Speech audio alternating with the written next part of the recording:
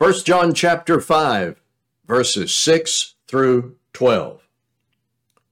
This is he who came by water and blood, Jesus Christ. Not by the water only, but by the water and the blood. And the Spirit is the one who testifies, because the Spirit is the truth. For there are three that testify, the Spirit and the water and the blood, and these three agree. If we receive the testimony of men, the testimony of God is greater. For this is the testimony of God, that he has borne concerning his Son. Whoever believes in the Son of God has the testimony in himself. Whoever does not believe God has made him a liar, because he has not believed in the testimony that God has borne concerning his Son. And this is the testimony, that God gave us eternal life, and this life is in his Son. Whoever has the Son has life. Whoever does not have the Son of God does not have life. Welcome to our continuing video classes in 1 John, and we are in chapter 5, having just read this passage, verses 6 through 12. And I must tell you in the very beginning of this episode that when you compare various English translations of this passage, you may discover significant differences. We need to talk about this briefly, significant differences, but that do not change or alter in any way the overall message of the gospel of Christ. There are differences when you compare translations in 1 John 5, beginning at verse 6, not just in style or word choice. The New American Standard, the New American Standard Updated, and the New International Version have only an abbreviated form of the verse, as rendered in the King James and New King James, depending upon which editions you have of the New King James. The English Standard Version is what I read. The translation you may have may not look the same. You may be looking at a translation that leaves out some of this. Now, this is what we call a manuscript variation. Not a contradiction, a manuscript variation. It involves no doctrinal difficulty, so I'm going to follow the more complete rendering as it appears in the English Standard Version. The issue has to do with verse 7. I should begin at verse 6, but I want to emphasize again, we shouldn't be troubled about manuscript variations or disputed passages. If all of them were removed, if every manuscript variation were taken out, the essential message of the gospel would be intact. So, let's go now to verse 6. 1 John chapter 5, verse 6. This is he who came by water and blood, Jesus Christ. Not by the water only, but by the water and the blood. And the Spirit is the one who testifies, because the Spirit is the truth. It is helpful when we are looking at a verse that contains some potential for difficulty to begin with what is simple and move from there toward any difficulty. Maybe we would hope away from any difficulty. Jesus came. The Holy Spirit bore witness to the truth about him. Well, that much is simple. Jesus came, and the Spirit bore witness to him. It is known the Holy Spirit never bears witness to anything but the truth. However this passage may be rendered, this simple part is clear. John, writing in a time when Jesus' humanity and deity was denied or doubted, the Holy Spirit bore witness of the truth about the person and work of Jesus Christ, and the Holy Spirit never bears witness to anything but the truth. In delivering the gospel message through the apostles, who confirmed the message with signs and miracles, Jesus Christ is who John has said he is, notwithstanding the volume of any false teachers to the contrary. The difficulty regarding this verse has to do with the part about the water and the blood, or as in the American Standard Version, not with the water only, but with the water and with the blood, similar in the ESV. My present understanding is the reference to the water is an allusion to his baptism, and that of the blood, his death. Now, we know both are true. He came with water at his baptism, Matthew 3:15. He manifested himself as our sacrifice. He came in that sense in his death, the shedding of his blood, John 19:34. Now, there is another take on this that is not entirely implausible. I'm just not convinced it is the preferable viewpoint. The alternative, view, I should say, the alternative view is this is a reference to the blood and water which flowed from the side of the Savior on the cross. The history of that claim is true, of course, in John 19:34. However, if the order is taken into account, the order in the history of his death is blood and water. Here the order is water and blood.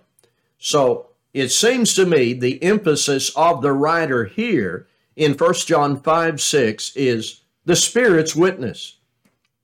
The context involves the Spirit's witness that's given for our assurance. And we know at the baptism of Jesus, the Spirit bore witness of his sonship. You read that in Matthew 3:16 and 17. And in the cross, the Spirit was bearing witness through fulfilled prophecy and the resurrection. What is without question is Jesus came, and the Spirit bore witness to him. Whatever difficulty you may discover in comparing translations, this is without question. Jesus came, and the Spirit bore witness to him. Jesus was proclaimed as the Son of God as truly in his death as he was in his baptism. Yet, whatever you associate with the water and the blood, the point of the text is the agreement of all the testimony for our assurance today. I think John is repeating the truth about who Jesus is. He's doing that in several ways as part of his response to false teaching about the person and work of Jesus Christ. Verse 7, for there are three that testify, the Spirit and the water and the blood, these three agree. If you have the New International Version, there may be a footnote saying that there is a question about whether this was in the original document. Same if you have the New American Standard, 1995, a footnote questioning whether this was in the original. Now, I want to emphasize this is rare, and I want to say again, if every disputed passage were removed from the New Testament, the basic message would be intact, unchanged. However, whatever may be argued about the manuscript variation issue concerning this passage, even without this verse, there is no question about the agreement.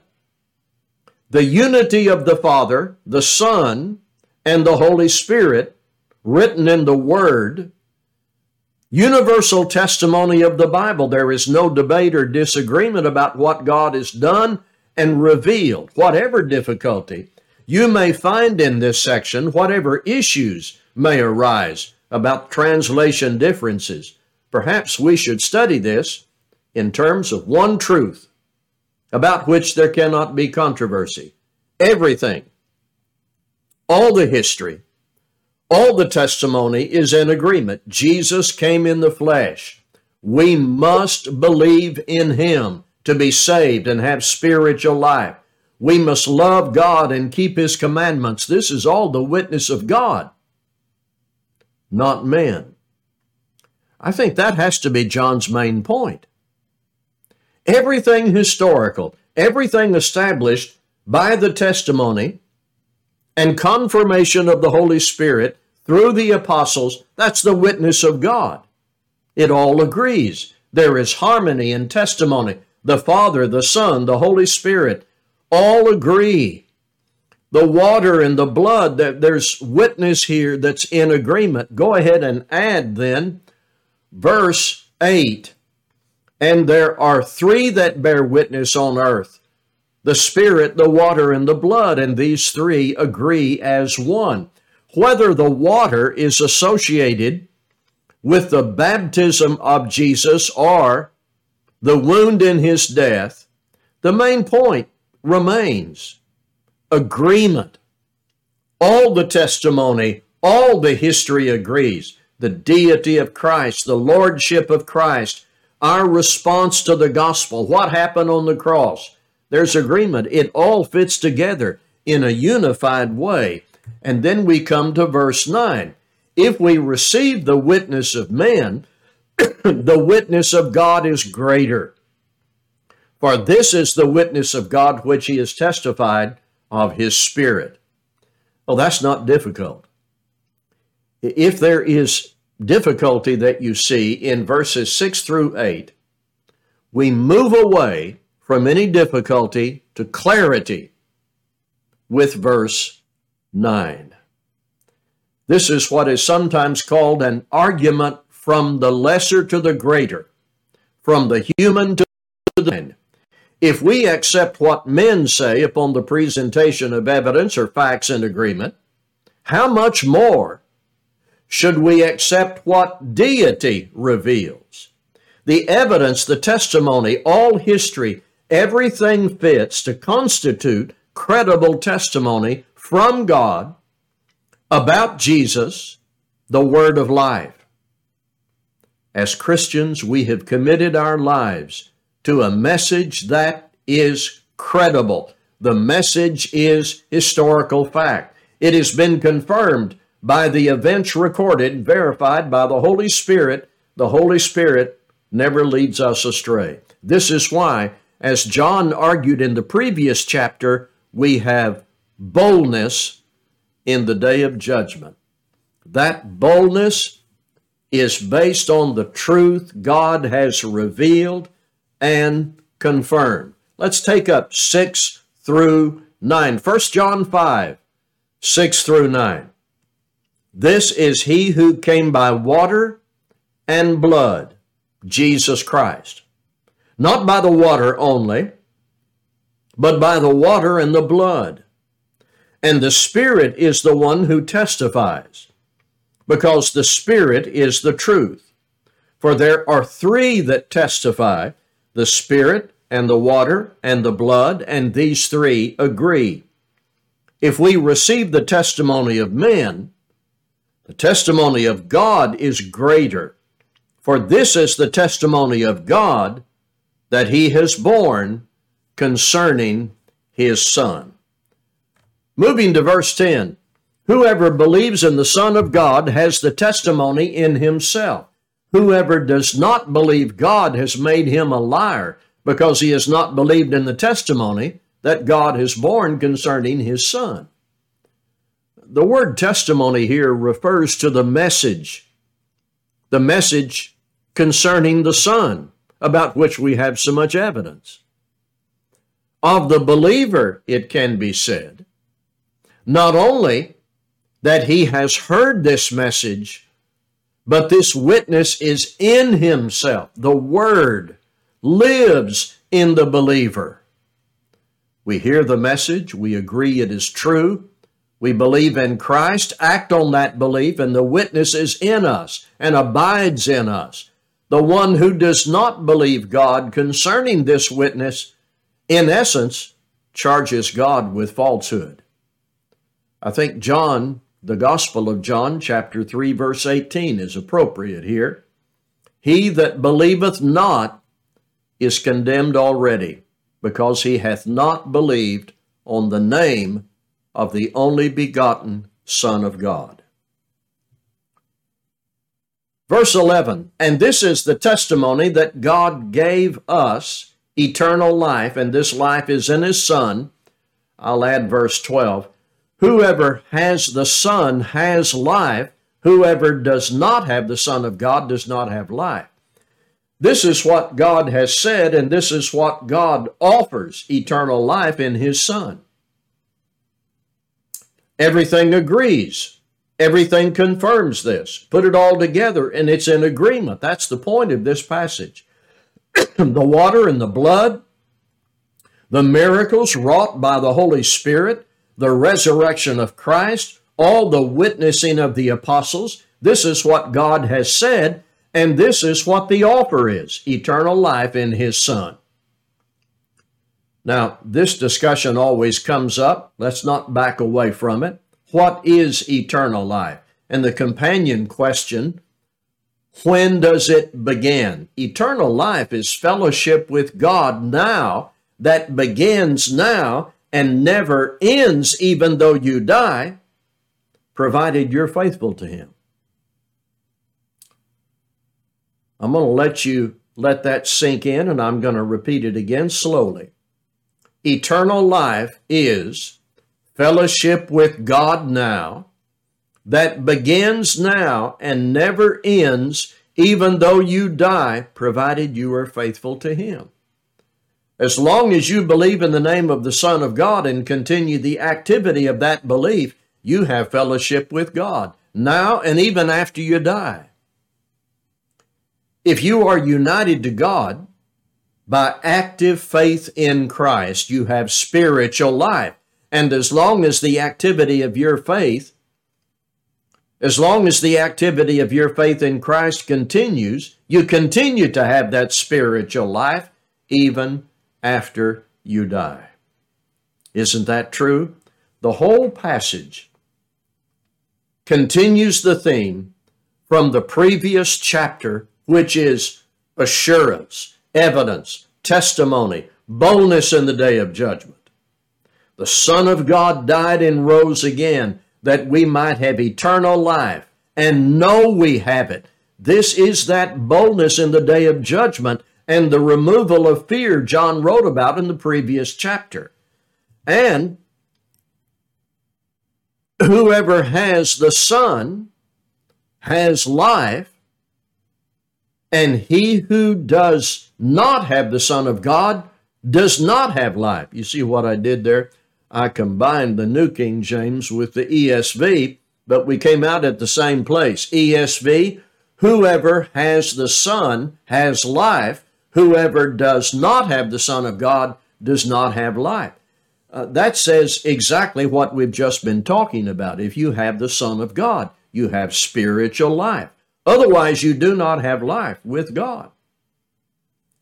And I'll get ahead of myself here. You can add verse 13. These things I've written to you who believe in the name of the Son of God, that you may know that you have eternal life, and that you may continue to believe in the name of the Son of God. This is one of those places where John explicitly identifies his purpose in writing the letter. I have written to you who believe.